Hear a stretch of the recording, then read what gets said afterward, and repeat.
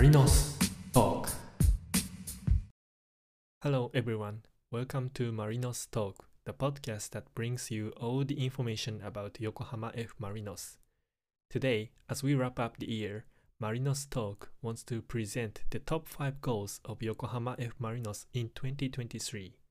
Marinos scored 63 goals in J-League this season, and this is the top spot in the league.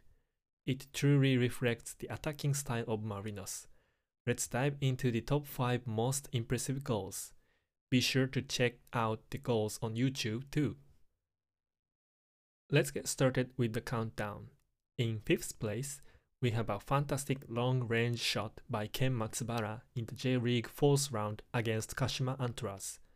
Matsubara, the left fullback, is known among fans for his spectacular long-range shots, and this season he showcased his skills not only in this match but also in the 90th round against Shonan Bellmare and even scored in a friendly match against Manchester City.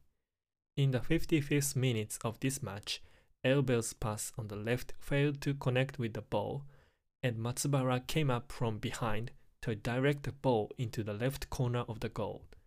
With this goal, Marinos took the lead and went on to win the match 2-1.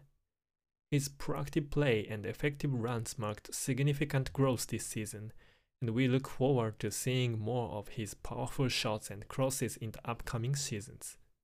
Moving on to 4th place, in the J-League 20th round against Nagoya Grampus, Elbel scored an impressive goal. The Brazilian forward displayed individual brilliance by receiving a long ball from goalkeeper Ichimori, skillfully dribbling past the opposition goalkeeper and calmly throttling the ball into the net. The quick long counter from the keeper to the front line was an exciting goal just like Liverpool. Marinos goalkeeper do not often kick long balls forward, but Ichimori's decision to do so was excellent. This match ended in a draw, but Elbel's finishing throughout the season has been nothing short of exceptional. In the 3rd place, we have a beautiful free kick goal by Nagato in the J-League 14th round against Gamba Osaka. At the 78th minute, Marinos had a free kick opportunity. It was a little too far away to aim directly at the goal, but Nagato swung his right foot and the ball went into the upper left corner of the goal. Higashiguchi, an all-around keeper with experience in Japan national team, could not touch it. Scoring goals from set pieces has been a challenge for Marinos recently. Only 9 of the 63 goals scored this season were set pieces that led to goals, and only one of these goals was scored directly.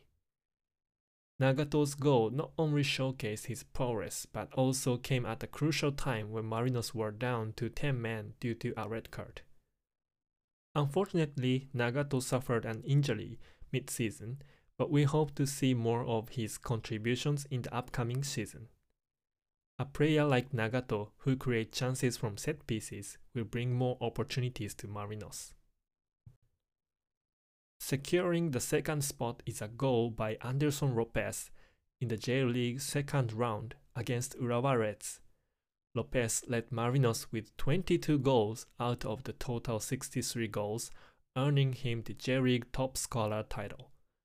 This goal, among many others, stood out for its floating attack that involved many players.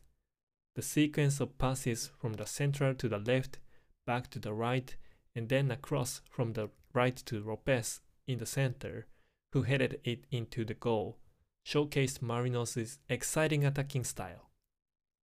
In this first home game, Lopez scored the opening goal, resulting in a 2-0 victory. Not only this goal, but Lopez's consistency and commitment to the team were truly commendable. And now, the top spot goes to, in the J-League 70th round against Kashiwa Reysol, Ryo Miyaichi scored the winning goal. Miyaichi, a highly talented forward, had a promising start with Arsenal at the age of 18, but struggled with injuries, eventually leaving England. After stints in the Netherlands and Germany, he joined Marinos in 2021. However, he suffered another serious injury in the match he played for Japan in 2022, This match took place shortly after his return from injury. In this match, with Marinos trailing by 1 goal in the second half, Lopez equalized in the 94th minute, and Miyaichi scored the winner in the 97th minute. Miyaichi's shot, deflected by a defender, deceived the goalkeeper and secured 3 crucial points for Marinos. The emotional celebration with the fans highlighted the significance of his goal beyond just a goal. For fans who know Miyaichi's struggles, this goal meant much more. It truly represents the most memorable goal of the season. That concludes our presentation of the top 5 goals by Yokohama F. Marinos in the J-League 2023. Each goal is a beauty in its own right, so be sure to check them out on YouTube. Links to the videos are in the description of this episode. I hope you have a good holiday season and a happy new year. Until next time, F. Marinos forever.